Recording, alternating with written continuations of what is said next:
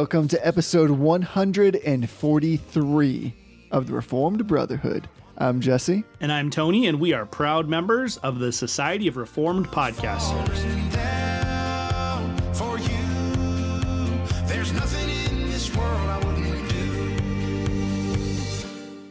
Hey, brother.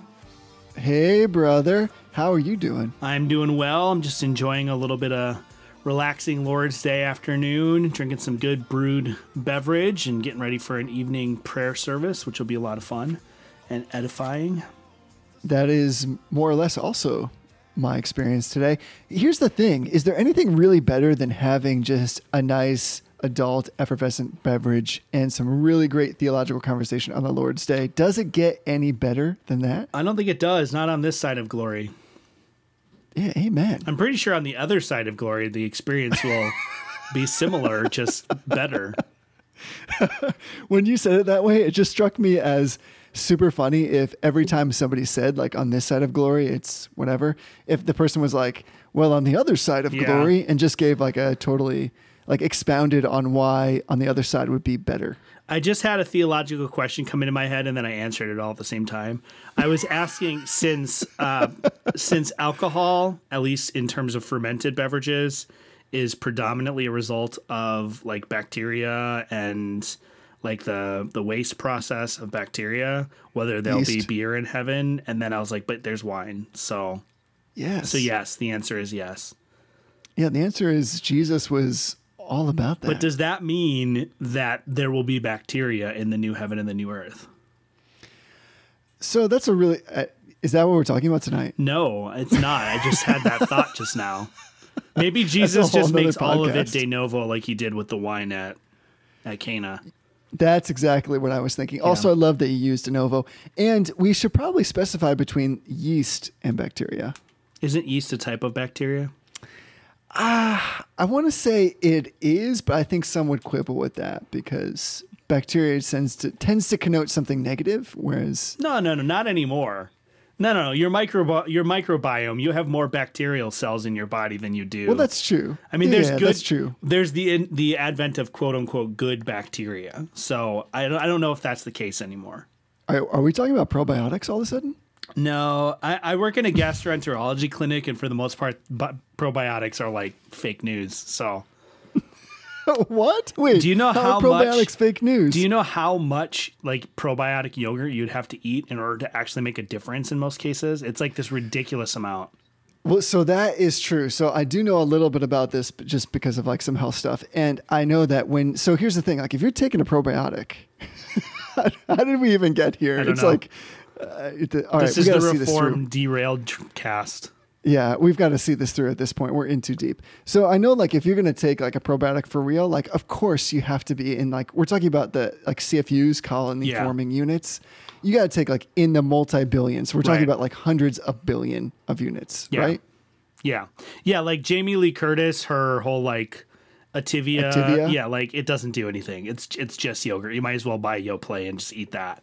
Like probiotics, when like you buy, like you're sold or you're prescribed like a probiotic medication, like a capsule that you eat or like a specific like medication, that's different. Although you don't usually eat those probiotics. They go in the other direction. But yes, I have no shame. This is what happens when you work in gastroenterology. Oh, this is so good. Once again, yet another topic I could not have conceived that we would talk about when we started recording just moments ago. I mean, we are one of the top 50 medical firms, innovation firms in the country, so. And this is why, like, we're coming at you with, like, the true probiotic information. It's true. It is true. Yeah. So before we get even deeper into gastroenterology, do you want to kick us off with some affirmations and denials for this week? I do, and I don't have permission to do this, so I hope that you will forgive me as my brother-in-law. But today is your 12th anniversary, is that correct? That is factually correct. So I am taking this moment to affirm one of the most godly self-sacrificial couples that I know. So Jesse and his lovely wife Jen are two of the greatest people that I know. They're an example of a faithful marriage, of people who love the Lord and love each other. So I'm affirming you and your wife and your anniversary today. I appreciate that. That's incredibly kind of you to say and very edifying. God is good to us. And just like I'm just going to go out on a limb, just like your wife, my wife is twice the person I am. So much of that credit belongs to her godly example. She's always teaching me and edifying me and encouraging me as well. It's true. I actually think you're pretty terrible. So I am kidding, of course. What about you? What are you affirming today? No, that's factually correct. So I totally embrace that judgment. So I've got like a affirmation that's like a nested affirmation within an affirmation. Like think of those Russian Etrusca dolls. That's what we're about to do here. So the easy affirmation is everybody should just go out and buy an air popper for popcorn because popcorn is delicious and air pop popcorn is just super easy. For the most part, relatively healthy, depending on how you doctor it up. Yeah. Do you guys have an air popper? We do, yeah. And we don't use oil either. It's just straight air. Yeah, it's just straight up air. Awesome. So that's the outer affirmation. The inner affirmation, if you will, is that one of the things I've discovered is I love to doctor the popcorn, of course. Like you want to have like a little fat on there. So like butter, for instance, and you got to have like the sea salt. But what I've discovered that's particularly good and I think a little bit more healthy is if you melt butter or margarine and you throw it on the air pop popcorn, it's going to like cause it to shrivel up. Like it'll definitely get soaked up and it will lose that crispy kind of crunchy nature. But if you use coconut oil, you get the same satisfying effect of fat or butter, but it doesn't cause the popcorn to shrivel up or get soggy. Huh. So I'm affirming throw a little bit of coconut oil. I know this sounds crazy, but that's the kind of thing you've come to expect when you listen to us talk. And this is surprisingly good. Yeah. So I'm affirming coconut oil and sea salt on air pop popcorn. Delicious snack. That does sound good. I think I'm going to have some of that tonight. I think we have coconut oil too. Yeah. I've learned that coconut oil is just like amazing for anything. Like you can rub it on your person. You can put it on your popcorn. That turned weird quickly. You can put it in your beard. Also, why would you put it in your beard? Oh my word. It's super good for facial hair. I feel like all that would happen is I would get a bunch of pimples under my beard from the oil. No. It's supposedly like it's one of those. It's like a carrier oil. Like supposedly it's really, especially if you want to make your own beard oil. Coconut oil is a really good option. The only thing you got to watch out for is if you get a little aggressive, like I have at certain times, and you apply a little bit too much.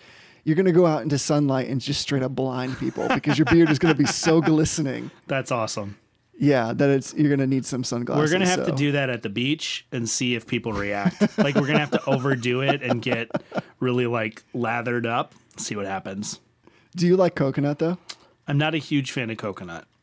Yeah, well, I mean the coconut oil is not like particularly coconut-y. Yeah. It's got a little bit of carryover, but it's not particularly bad. It's just derivative. That's stuff. true. So what are you denying? I am denying a particularly pernicious product of the fall. I didn't mean to have all that alliteration there, but it just kind of happened. But it's beautiful. I am denying ticks. So, you grew up in New Hampshire and I grew up in Minnesota. We didn't have deer ticks that carry Lyme disease, but we had wood ticks, which carry this thing called sleeping disease, which is like... What is that? It's like sounds like death. It's basically like narcolepsy. Like you can fall into this weird coma, and it's not usually fatal, but it's bad news. But ticks don't have any actual purpose that I can figure out in creation. Like they don't serve a purpose. It's not like other animals feast off, like eat them, or like they don't pollinate anything. All they do is like suck blood and then they die. Like their whole purpose is to like suck blood. And here's the part that most people don't realize. Everybody thinks like you get diseases from ticks when they bite you, but that's not actually true. You get diseases from ticks when they have gorged themselves on your blood and they are so full that in order to let go of you, they have to vomit back into the wound they've created. So like not only are they blood suckers, they don't serve a purpose, but they pass disease by puking into your body. Yeah. Yeah, we're talking about backwash. Deny Tick those backwash. all day long. It's terrible, and they're really bad this time of year. Like they're really really bad this year. It's weird because I'm finding more wood ticks on the dog than I am finding deer ticks, which is a little strange. Yeah, that I've never heard the thing about sleeping disease, which again sounds like what Paul would say. Yeah. Happens when you die. Yeah, like he came down with a bad case of sleeping disease, and then he like was no more. Some of you have sleeping disease because you've fallen away. Yeah, true story.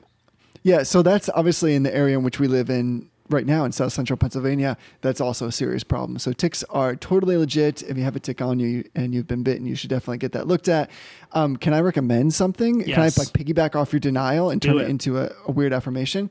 So one of the things that we use that's super great for avoiding ticks is something called Wondercide. And it's an all natural tick repellent, just made basically out of essential oils. So if you Google that, Wondercide, CIDE, you're going to find this website. It was on Shark Tank, actually. Nice. And yeah, it's really great. Smells awesome. It's all natural because there's a lot of really awful tick repellent stuff that has like a lot of serious chemicals in it, and that can be damaging in its own right. So this is a great way to avoid ticks. Smell awesome, and just use essential oils, which you could probably also use in your beard. Yeah. Also, like, just be wise about ticks. Like, if you're walking in the woods, just stomp your feet a couple times, like every 50 or 60 feet, and it knocks them right off for the most part. Like, shake it off. There's little things you can do, like take a shower as soon as you come in.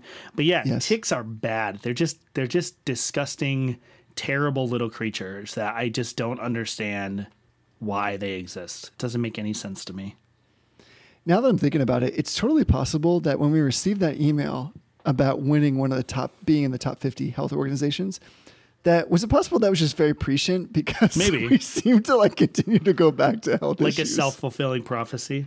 Yes. I should send an email to a random podcast that I know about that's not related to a subject and like be like, congratulations, you've become the number 7 rubber tree industry podcast, and see if they start talking about rubber trees. Rubber trees? I know, it's the most random thing I could think of. Fair enough. All right, so what are you denying, Jesse? So this is a somewhat serious denial, and I'm just denying outright eisegesis, but in a way that is reflective of the fact that we're all prone to it. So of course, eisegesis is reading ourselves into scripture, into like the text. And I want to kind of do so here's a mini episode. Are you ready for this? A mini-sode. Yeah, in the spirit of trying to understand where eisegesis is really present, what's like a passage of scripture that you're like, oh my word, people always tend to read themselves into this when they shouldn't? Is there one that like comes to your mind as like particularly egregious or offensive? Well, since it is July 4th this week, I'm sure that lots of people will be hearing that if America would only pray, and if they were called by God's name, and if they would turn, that he would bless them and heal their land. I don't know, what is that, like 2 Chronicles something? I don't remember off the top of my head. Exact reference. Yeah, 2 Chronicles well something. Done. So why is that, like in your opinion, why is that a really particularly bad reading of that passage? Because America didn't exist under the reign of Solomon, and it's not a covenanted nation called by God's name. Sorry, I don't know why that's so funny, but I just love that you were like matter of fact about that, which is really, again, why we're all prone to do this type of thing. So this is more of, maybe I'm just preaching to myself. It's kind of a warning that I think our natural proclivity, like our natural default mode is to always put ourselves in the center of attention of the text that we read. And I'm not making this criticism just of, let's say, like pastors who are preaching, but all of us, we tend to read. So just kind of a reminder that, hey, the Bible is not about us. Yeah, you're not David. You're not David. You're not Israel. Cut to Matt Chandler being like, hey, that's my jam right there. Yeah, and just for those who do want to see themselves in Second Chronicles 7:14, which is the actual passage reference, immediately prior to that, it's like God's going to judge you because you're wicked, sinful people. And if God has judged you and expelled you out of the land, and if my people who are called by my name will humble themselves, like it's all about what happens after the nation has basically been like destroyed by God's judgment. Yes. So I don't think we really want to claim that for America. I mean, not that it's probably not true. Like there's certainly a principle that can be drawn out of that God will judge those who sin, but those who repent will be certainly forgiven. But it's definitely not a direct application. There's very few things in the Bible that are direct applications like that. Totally agree. And that's why I think it's just a good thing, at least for me, to kind of keep top of mind when we read. not only does I think it cheapen really what the scriptures are telling us about God and his mission in the grand arc of salvation and redemption, but even beyond that, like you said, the best part of understanding that it's not about us is recognizing or being willing to understand that you really don't want to claim, for the most part, those passages for yourself. Yeah, agreed. They come with all these kind of attendant judgment for the most part. But also, it's just like you can't just take the one verse. If you're going to take that one verse, then you got to take everything that comes within the context. And you really don't want, for the most part, what comes in the context. Yeah. Just to offer like the correct application of this passage, I'm just going to read it, because the other thing, we've talked about this a bunch of times, where really like the easiest way to overcome a bad interpretation is just to like read a little bit more of the passage in context. So this is after the dedication of the temple, which should be your first clue that this isn't about a secular nation, like 2,000, 3,000 years later.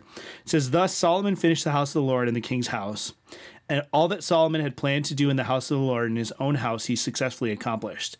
And then the Lord appeared to Solomon in the night and said to him, I have heard your prayer and have chosen this place for myself as a house of sacrifice.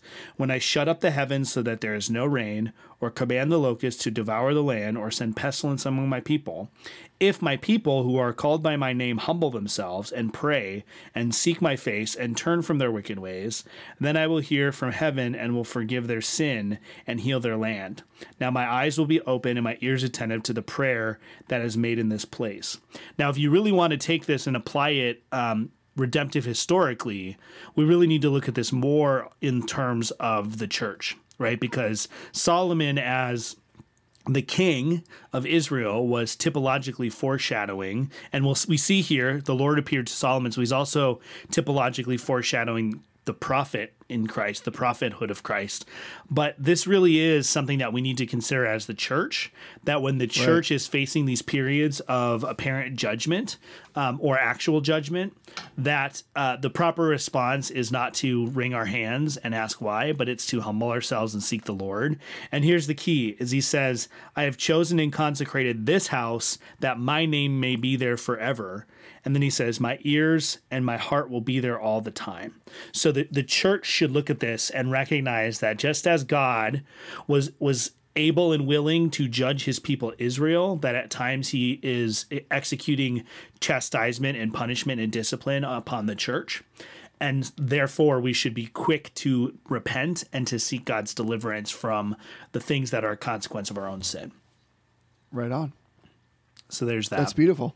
That's well said. And listen, we're just in the affirmations of denial section. That was like worth the admission of this podcast. And see, here's the key part about that. And we'll get into our topic is I'm still able to quote unquote see myself in the text, but I'm not seeing myself in the text in an eisegetical way. I'm drawing that meaning out of the text, because otherwhere, I didn't do all the work to show that like Solomon is typologically the Christ here, literally the Christ in terms of being anointed as king. But you can see throughout the whole breadth of Scripture that the entire kingship of Israel is pointing forward to the Messiah. There's a real clear contrast between Solomon, who sits on David's throne temporarily and temporarily, and Christ, who will sit on David's throne permanently and forevermore. And so you can draw those connections. Well, Christ is the head of the church, just as Solomon was the head of Israel. So you can draw those connections, and you bring that out of Scripture. That's what exegesis is. You bring it out of Scripture. That EX prefix is like Exodus or exit. You bring it out of Scripture. So it's important that we understand like all of Scripture is for us. Most of Scripture is about us, and very little of Scripture has nothing to do with us, right? There's some that it's there for our edification, but there may not be a direct application of the church, right? Judas got a rope and hung himself. Well, that's there for my teaching and edification, but I shouldn't be looking for some modern application. That's just a historical fact that we have to understand about the history of salvation and what happened during the Passion Week. But there are most of the text in the Scripture we can actually draw a meaning out that actually does apply to us, but we have to do that wisely and letting the Scripture set those terms rather than kind of the Stephen Furtick method of seeing yourself everywhere and making the Scripture apply to you however you want it to. Baba Booey. Baba Booey. I don't know what that means, but I like it. That was my way of, I didn't want to go with the typical or traditional boom, but I want something different that was like, I affirm this. Amen. Yes, I agree. Yeah, something contemporary.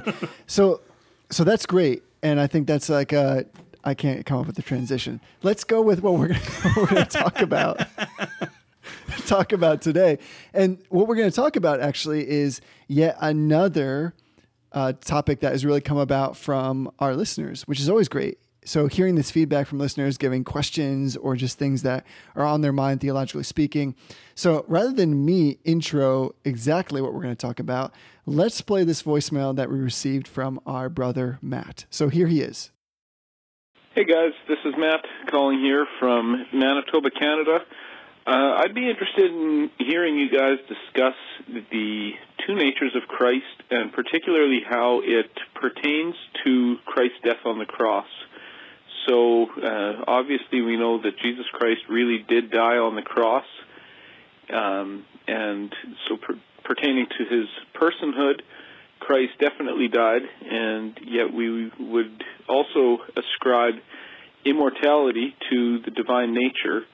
And so, touching on his divinity, Christ did not die. The divine nature did not cease to exist.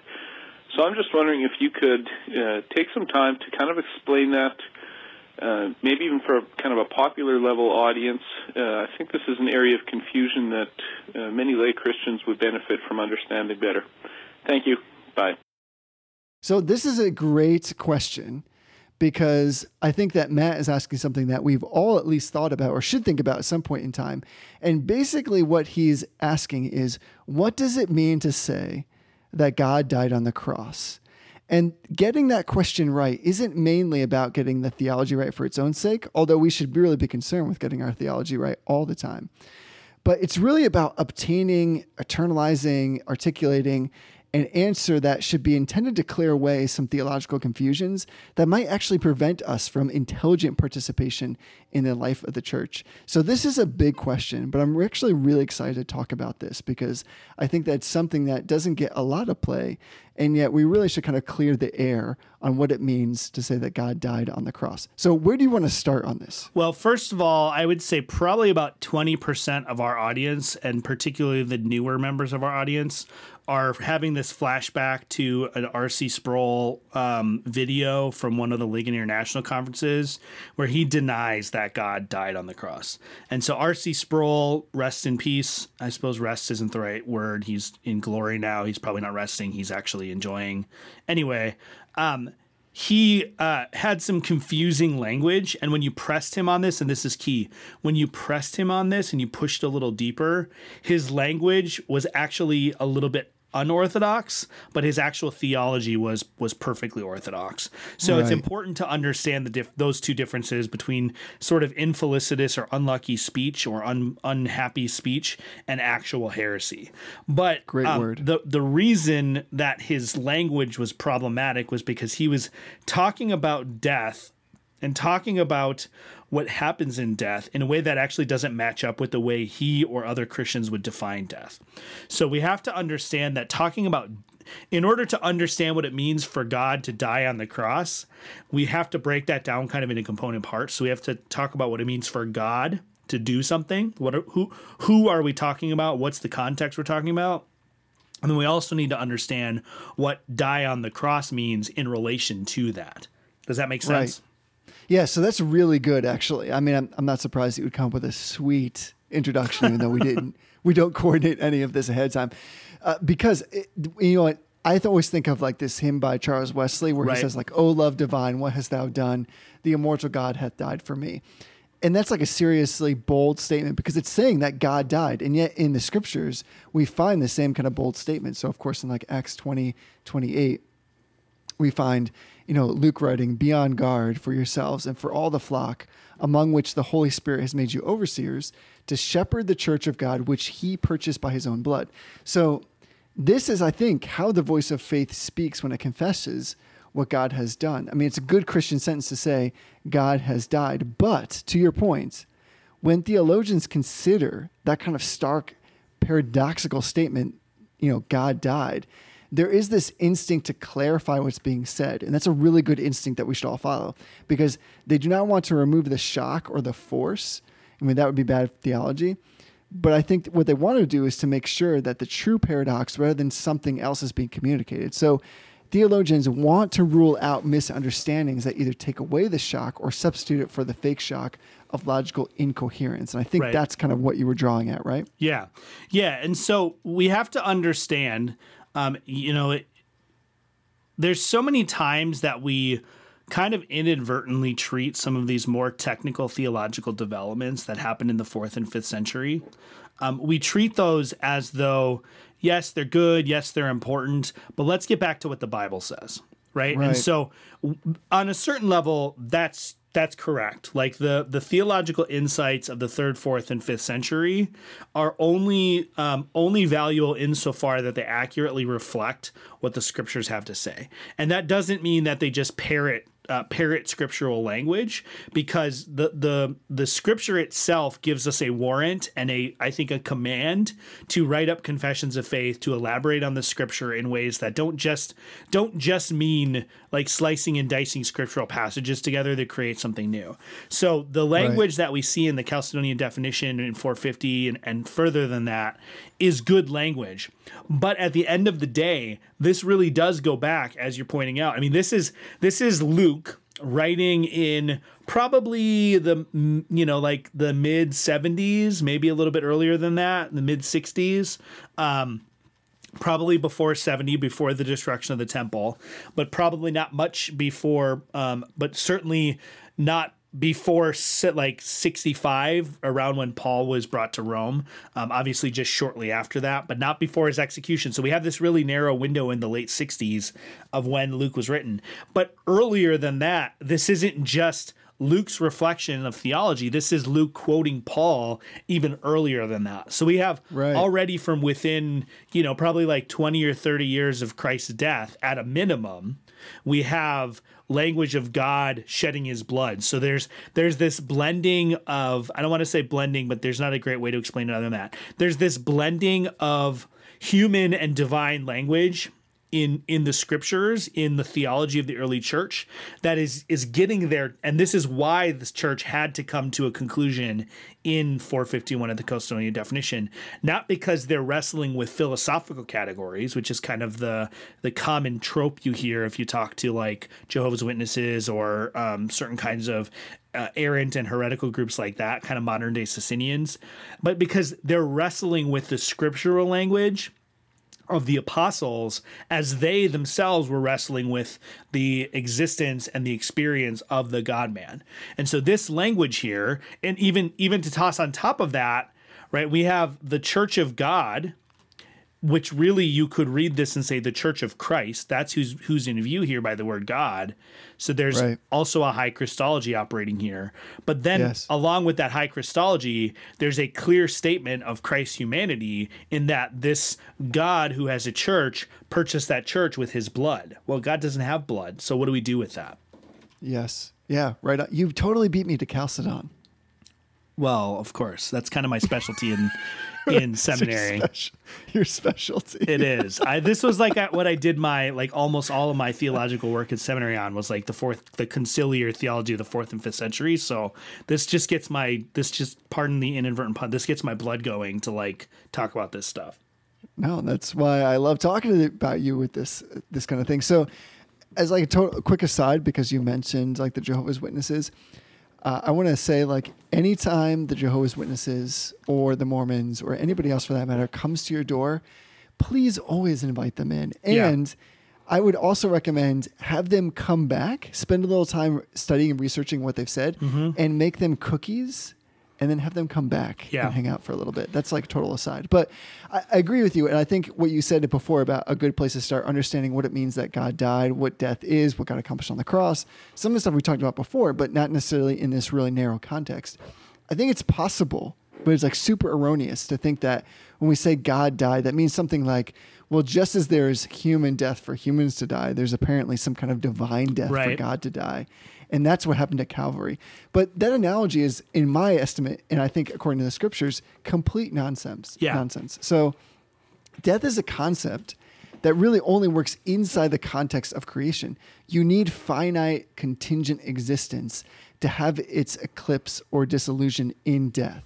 Right. So divine death as this some kind of analog of quote unquote human death is, I don't think, even really a coherent idea. No, it's so not. It seems to belong to this category of like tricks you can play with language. So like by combining any adjective and any noun, like square circle, cold heat, country music, like divine death, like all those things, like when you remove the chimera of properly understanding divine death, you can see that God died means that God experienced the only kind of death there is to experience, and that is creaturely death. Right. So really we're trying to understand, how could that have happened? Like you said, God doesn't have blood. So what the heck is Luke talking about here? Yeah, and so we have to understand, and this is where R.C. Sproul and a lot of people following him get it wrong, is that death is not the cessation of existence when you're talking about humans, right? When you're talking about animal death or plant death, sure. An animal, a biological organism that is exclusively biological, exclusively physical,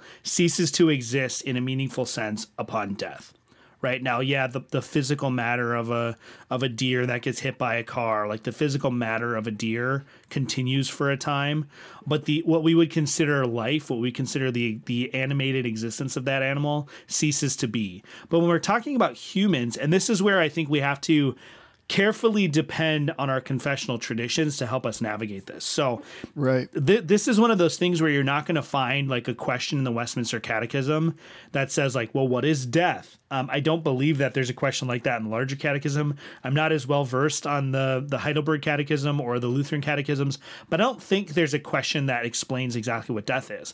But if you read carefully and you understand, and this isn't even reading between the lines, this is just synthesizing what it says.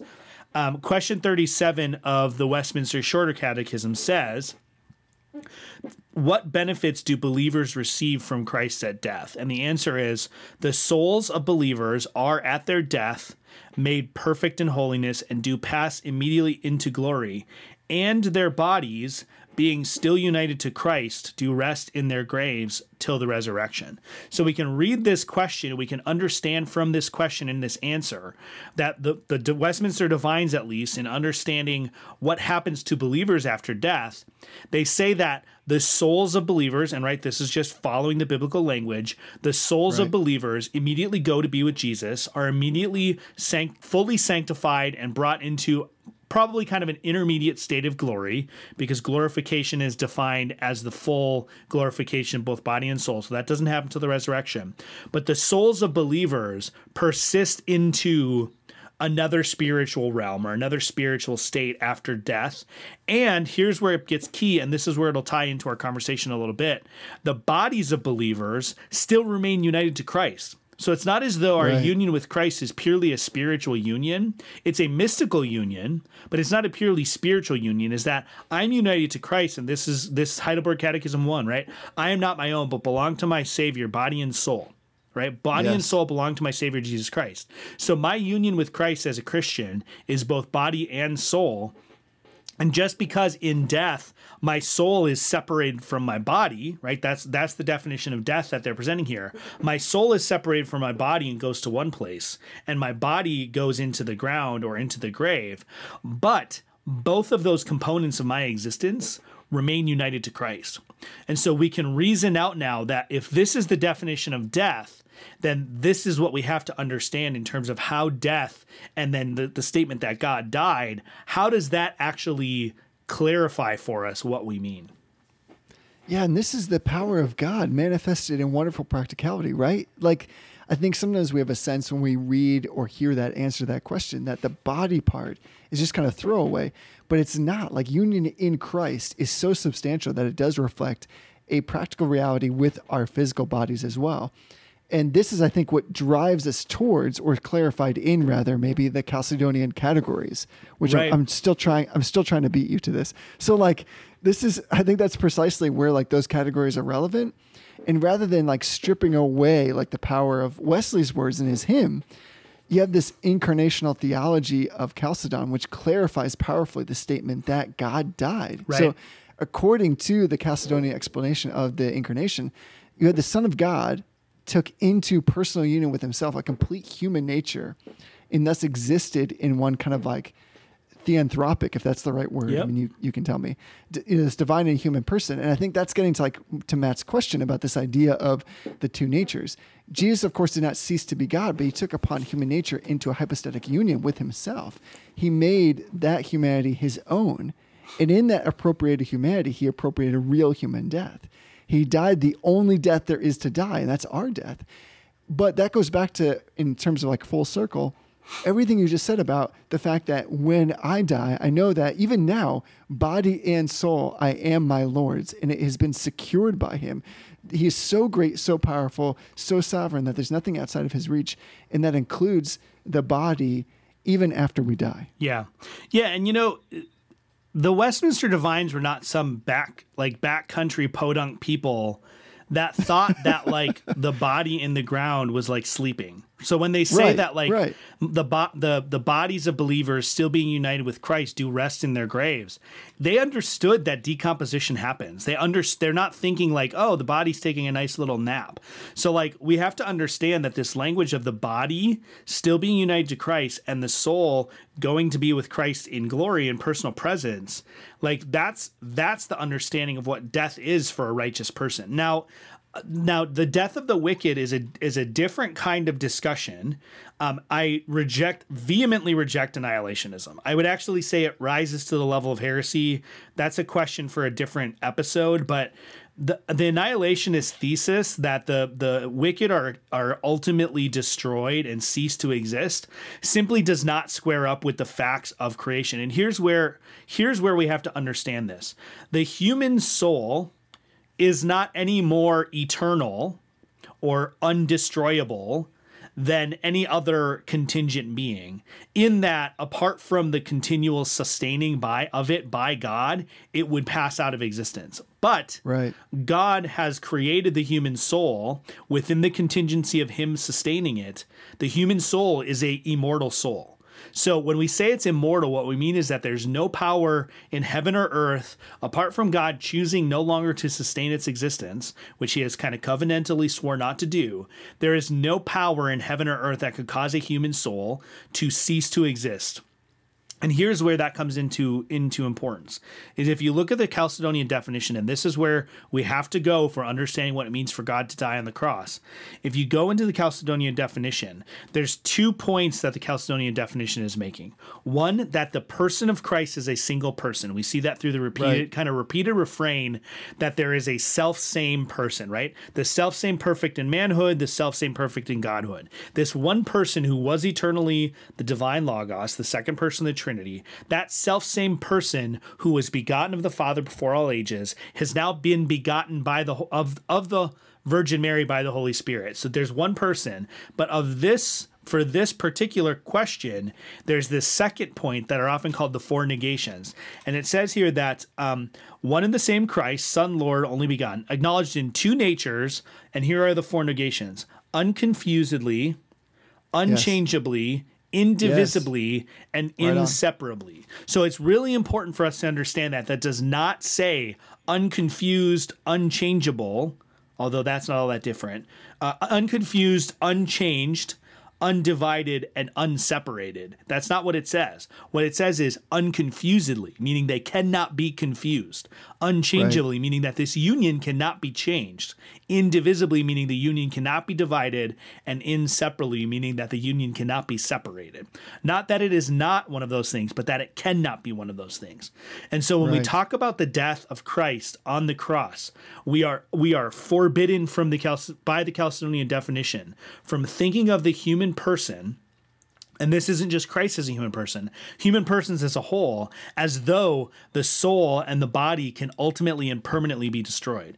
Because if the soul or the whole person was destroyed, then Christ either has a different nature than us, one that cannot be destroyed, that is not subject to destruction, and so not like us, or it's separable. Because if Christ's nature could be destroyed, his human nature could ultimately be destroyed, it means that it could be separated, it could be divided. And like we said, The Chalcedonian definition does not allow us to say that. So we have to understand that death cannot mean the cessation of existence, either of Christ as a distinct person, right? That's kind of why R.C. Sproul doesn't get this right. It's because he wants to say, well, the second person of the Trinity or God himself didn't cease to exist, and so we can't say that God died. Well, that's not what death means. Or we can't say that death actually was the cessation of existence, because that violates this proposition here. Right. And there seems to be so much wonderful continuity when we look at it this way, I think appropriately, in the scriptures, because we're seeing exactly what you said, that death is a real thing, and yet at the same time, God, of course, did not cease to exist. And when you look at all those Chalcedonian definitions, which you've just said, to me, it strikes me that there's just this amazing, like, Trinitarian presuppositionalism embedded within it. So in stating the incarnation like in that way, it's basically implying that one of the presuppositions is this doctrine of the Trinity. So in the sentence, when we say God died, the subject God has to mean the second person of the Trinity, God the Son. And each of the three persons is God, but they're distinct persons standing in interpersonal relationship with one another. Right. So the Son is not like 1/3 of God or the Son part of God or the nice version of God, but just God. So God the Father so loved the world that he gave his only Son, and thus God, the Son, one of the Trinity, died on the cross. So Chalcedon already provides us with Christology in a Trinitarian perspective, and it really makes no sense without presupposing the Trinity. So this Chalcedonian statement on the death of God, which I think is, I understand it, is something like this.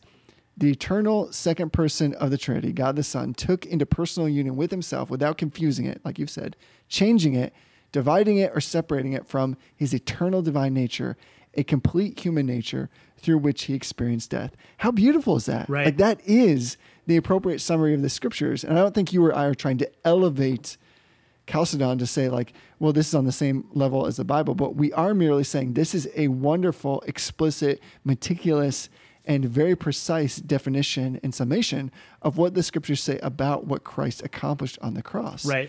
And when we separate, like you just said, either the nature or the act, what we're basically doing is we're punishing ourselves, because we're saying that God does not hold us body and soul. Right. And what he explicitly says in the scriptures is that is in fact what he does. And he manifests that on the death and the cross. I don't know if this is coming out right, but it's just beautiful. Like, it just strikes me as like a wholly wonderful thing, holy both in completeness and in separation, in the fact that we know that we are secured in every conceivable way of our life, both physical and spiritual. Yeah. And you know, that point is really important about the Trinity, is that I've said this before, that good Christology and good Trinitarian theology are sort of mutually regulative. And what I mean by that is that if you get your doctrine of the Trinity wrong, it's almost impossible to get your doctrine of Christology right. And if you get your doctrine of the incarnation wrong, it's almost impossible to get the Trinity right. And conversely, if you get the Trinity right, it's almost impossible to get your doctrine of in the incarnation wrong. And this is one of those things that if you get the doctrine of the Trinity wrong, and I'm not saying that R.C. Sproul got the doctrine of the Trinity wrong, in like capital W wrong, but he did have this tendency to emphasize the singularity of God over and above the plurality of God. And so this was basically what he's saying, is that if we say that God died on the cross, what we're saying is that the divine nature was destroyed and ceased to exist. And if that happened, then all of creation would cease to exist, because creation is sustained by the divine nature. And if the divine nature ceases to exist, there's nothing to sustain creation. Well, the problem with that is that the divine nature is not a single person, right? The divine nature, when considered as a nature, is not personal. And that's people are like freaking out when I say that. But what I mean is the divine nature is only personal in the Father, the Son, and the Holy Spirit. There's no personal existence of the divine nature apart from the three persons of the Trinity. Now, some Reformed theologians, and I don't think this is a wise way to talk, but I don't think it's necessarily wrong. Some Reformed theologians will speak in terms of the essential acts of God, and more or less what they mean is that there are certain actions or certain acts or certain operations that God engages in Scripture where we cannot clearly see that act terminating on one or the other persons. Right? The external operations of the Trinity are inseparable. We've said that a number of times. So every act of the Trinity is an act of the whole Trinity. But there are certain acts of the Trinity which Scripture Scripture terminates or assigns to particular persons, right? The Son is the Redeemer of humanity. The Spirit applies sanctification and salvation to us. The Father is the Creator, right? We see that kind of language. There are some acts in Scripture which are not attributable to, in terms of this termination of acts, attributable to a particular person. And so we can talk about those in generic God terms, not referring to any one person of the Trinity, simply because Scripture doesn't command us or demand that we speak of them in that way. But that is not to say that the divine nature is acting apart from the acts of the Father, Son, and the Holy Spirit.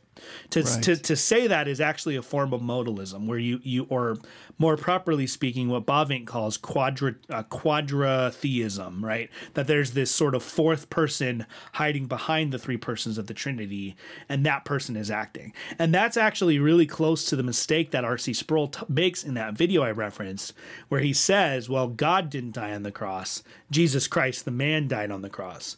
Well, Jesus Christ the man is God. So either you're saying that there's some fourth person who didn't die on the cross, or you're saying that the person who died on the cross is not God. Neither of which Sproul was saying. And to my pleasure and delight, after I wrote an article about that, someone forwarded me a video from another conference where he was pressed on the issue, and he clarified in a totally orthodox way. So I have no concerns about his orthodoxy, but we have to be cautious with the language that we use, because the language we use leads us to certain belief systems, not the other way around. We usually formulate our thoughts and structure our thoughts, and they are transformed by the way we think, by the way we speak.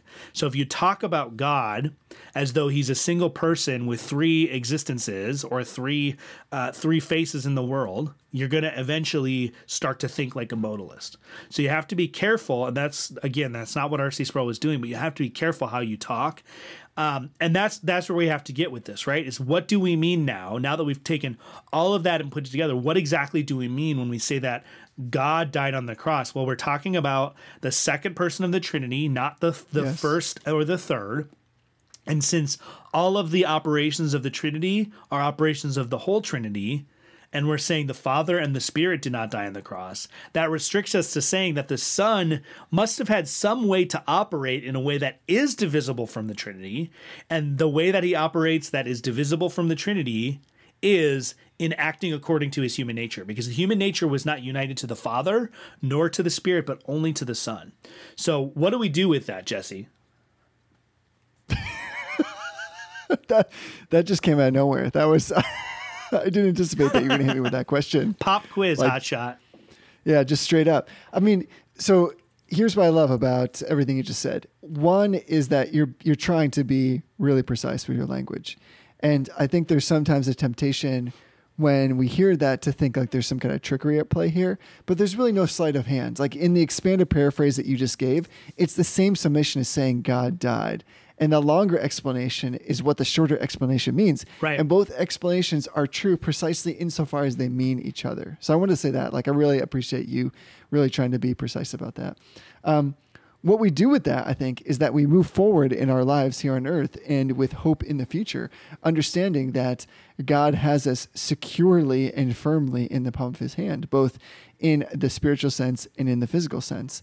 And I think that, practically speaking, what we're basically saying is that only the conceptual categories of Chalcedonianism, as you just described them, taken together with this proper Trinitarian context, can banish these unworthy notions from Christian theology and doxology, where we get confused as to what it means, and therefore either make God into a modalist, or we just fail to understand what Christ has actually accomplished on the cross in redeeming both what is physical and also what is spiritual. And that set of distinctions, I think, have always functioned within a Christian thought to enable it to retain power and precision, both with these longer and shorter kind of definitions. I would say that at the bottom line, at the end of the day, what this gives us with a proper understanding is just an immeasurable sense of hope of what it means to be a Christian. I guess that's it for me. Yeah, and there's one more step that we kind of have to take with this theologically, is now that we've established that it's the second person of the Trinity dying on the cross, when we say God died on the cross, we're talking about the Son. We have to understand how that operates in the hypostatic union, right? So if we're not careful, just as we want to avoid sort of this modalistic implication that we sometimes see, we also have a tendency to separate the natures of Christ when we try to explain this. And so you can go back and listen. We've talked about this subject in a variety of ways many, many times on the show here. But we have to be careful not to now treat the two natures of Christ as though they were two persons. And so one of the ways that people explain this, and this is kind of how R.C. Sproul ended up doing it, and there are certain errors that kind of like match up with each other. This error of treating the divine nature as though it was a person also tends to treat the human nature of Christ as though it was a person. And so that kind of like quadra theism that Bavinck talks about sort of matches up with a sort of functional Nestorianism. And so R.C. Sproul says, well, it wasn't God who died on the cross. It was the human nature of Christ that died on the cross. Well, depending on what's meant by that, that could be correct.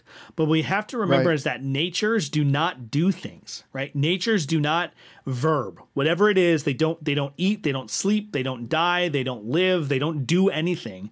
Because apart from being a personal nature, also known as a person, they don't operate. They don't do anything. So when we talk about the human nature of Christ dying on the cross, what we mean is that Christ died on the cross a human death as a human. And so we have to say that Christ experienced human death, really truly experienced it. Not like he ran some kind of simulation and got an understanding, right? But he really truly experienced human death. That is, the human soul and the human body that he took upon himself in the incarnation. That human body and that human soul really were separated from each other. His body, just as ours one day will, his body truly did remain united to his divine nature and reunited to Christ, right? Our union with Christ mirrors the hypostatic union. And so his body, still being united to his divine nature, did rest in the grave. And his soul, still being united to his divine nature, did immediately pass into glory. Right? And was immediately in the presence of God. And so those two things happened to Christ. So the definition of human death being the separation of a human's body from a human soul, that really and truly genuinely did happen to the second person of the Trinity. But because it's nonsense to talk about the human body and human soul of the divine nature of Christ being separated from each other, that doesn't make any sense. It's just a logical incoherency.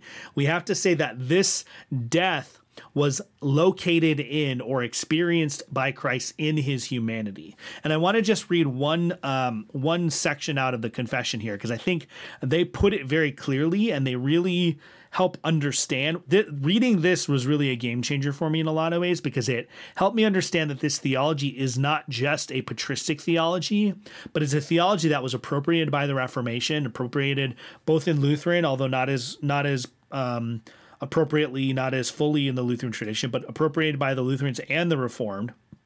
And it's chapter 8 of the Westminster Confession, and it's section 7. It says, Christ in the work of mediation, and that's kind of shorthand for saying throughout the entire incarnation, which started at the conception of Christ and will carry on forevermore, in the work of mediation, acts according to both natures. So it's Christ who acts according to both natures, not the natures. Right. And then it says, by each nature doing that which is proper to itself. Now, I would quibble a little bit with the language, but what they're saying is that Christ acts according to both natures. So Christ, the single person, acts according to each nature, with each nature being acted to in a way appropriate or proper to that nature. And then it says, yet by reason of the unity of the person, right? So this is such a beautiful, short little summary of the Chalcedonian definition, right? They're reflecting on the same question. How do we see in Scripture that human language is predicated of God or predicated of Christ in reference to divine titles? By reason of the unity of person, that which is proper to one nature, i.e., Christ died on the cross. Christ was born of the Virgin Mary. Christ hungered in the desert. Christ had blood by which he purchased the church, which is proper to one nature, is sometimes in Scripture attributed to the person denominated by the other nature. So although talking about Christ's blood is proper of the human nature, it's denominated or named to the single person under the other name. So it's appropriate to say that the blood, right, human category, was the blood of God, divine category. And rather than us looking at this and saying this gives us warrant to do this, really what it is them faithfully summarizing the scripture. I mean, I would never in a million years read Acts 20:28 and come up with this theological statement. Right. This shows you how brilliant these people are. On top of that, it shows you how much they were depending on the reflections of the church in the Chalcedonian definition. So this really is a absolutely flawless, beautiful summary of what we see in the Chalcedonian definition. And the Chalcedonian definition was written in part to answer an objection by Nestorius of doing exactly this. Nestorius said, more or less, you can't predicate a divine name when you're talking about something that's only proper of the human nature. You can't talk about Mary being the mother of God because being born is a human category. So you have to use a human title in reference to a human category. And the church said, no, the scripture doesn't do that. The scripture is happy to talk about the blood of God or talking about murdering the author of life, right? Murdering, you can't murder God, yet you murdered the author of life, which is a divine category. So the church reflected on this and said, no, we absolutely can. Not only can we, but we must, because the scripture does. And the Westminster Divines here are just repeating that theology that the church has always held. This is part of the wonderful glory of the gospel, right? Right. That it's simple enough for a child to understand that God died. And yet we've just spent the last hour or so trying to really unpack what that means and really haven't even plumbed the depths of that answer. Right. And so this is what's beautiful is that I think there's a temptation to claim that it was the second person of the Trinity who died. And like you said, there is, in a sense, a way in which that is correct. But there can also be a period or kind of a portion in which there's a mutation within the very being of God, because when we look at the Trinity, we say that there are three in one essence, and that though there are personal distinctions among the persons of the Godhead, those distinctions are not essential in the sense that they are differences in being. So death is something that would involve a change in one's being. So here we have the atonement. It was made by the human nature of Christ. And somehow, again, people tend to think that that somehow lessens the dignity or the value of the substitutionary act, as if we are somehow implicitly denying the deity of Christ. But it's the God-man who dies. Right. But that death is something that's experienced only by the human nature because the divine nature isn't capable of experiencing death.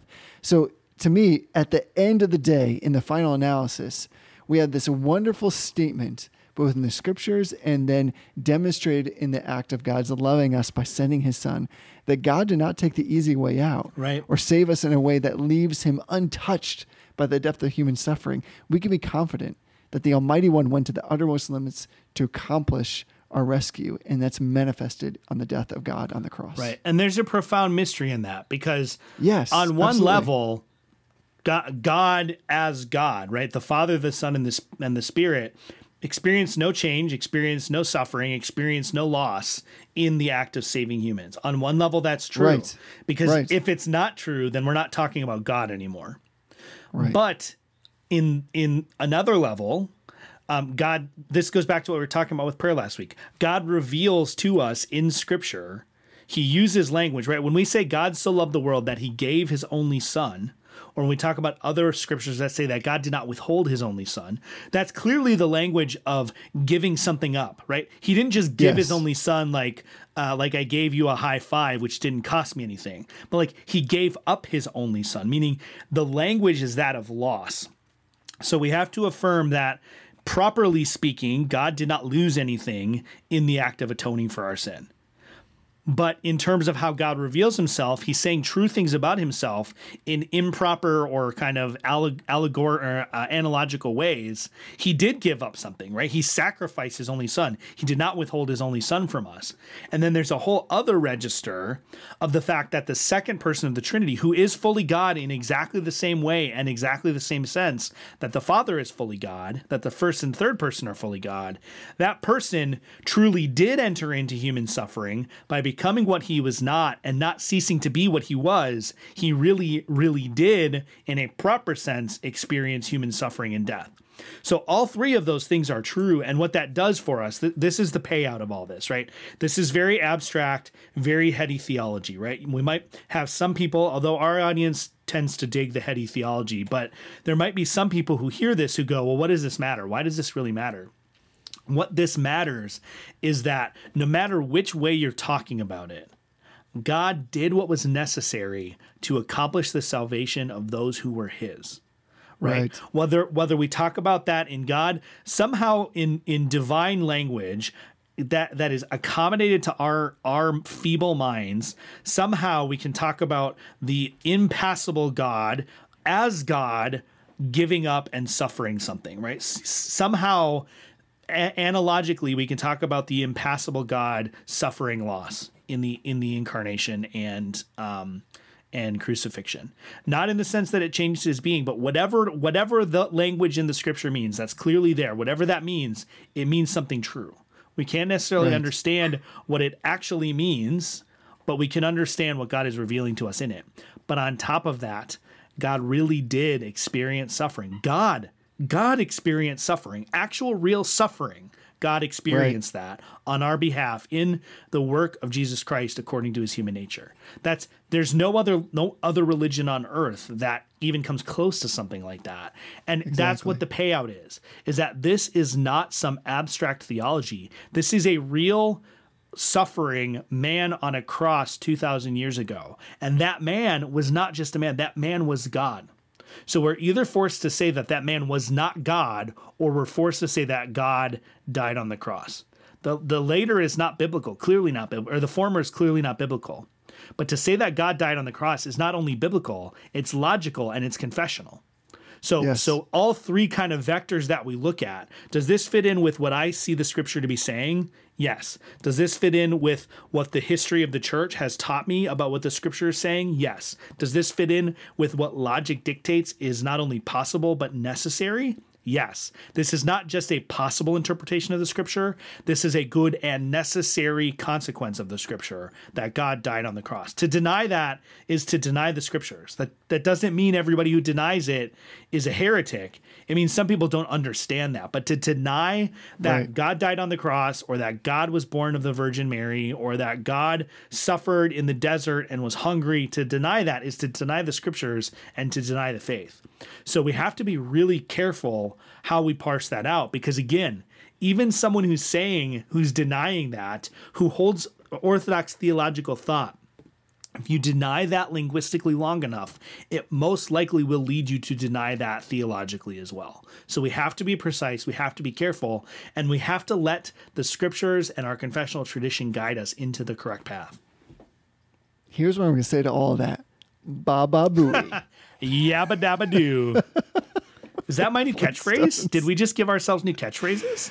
I don't know. So, like, speaking of catchphrases, in lieu of spiritual conferencing, because we just absolutely got into it there, and I love that. All I want to say is amen to that, because that, again, this makes me want to jump up and run through the wall.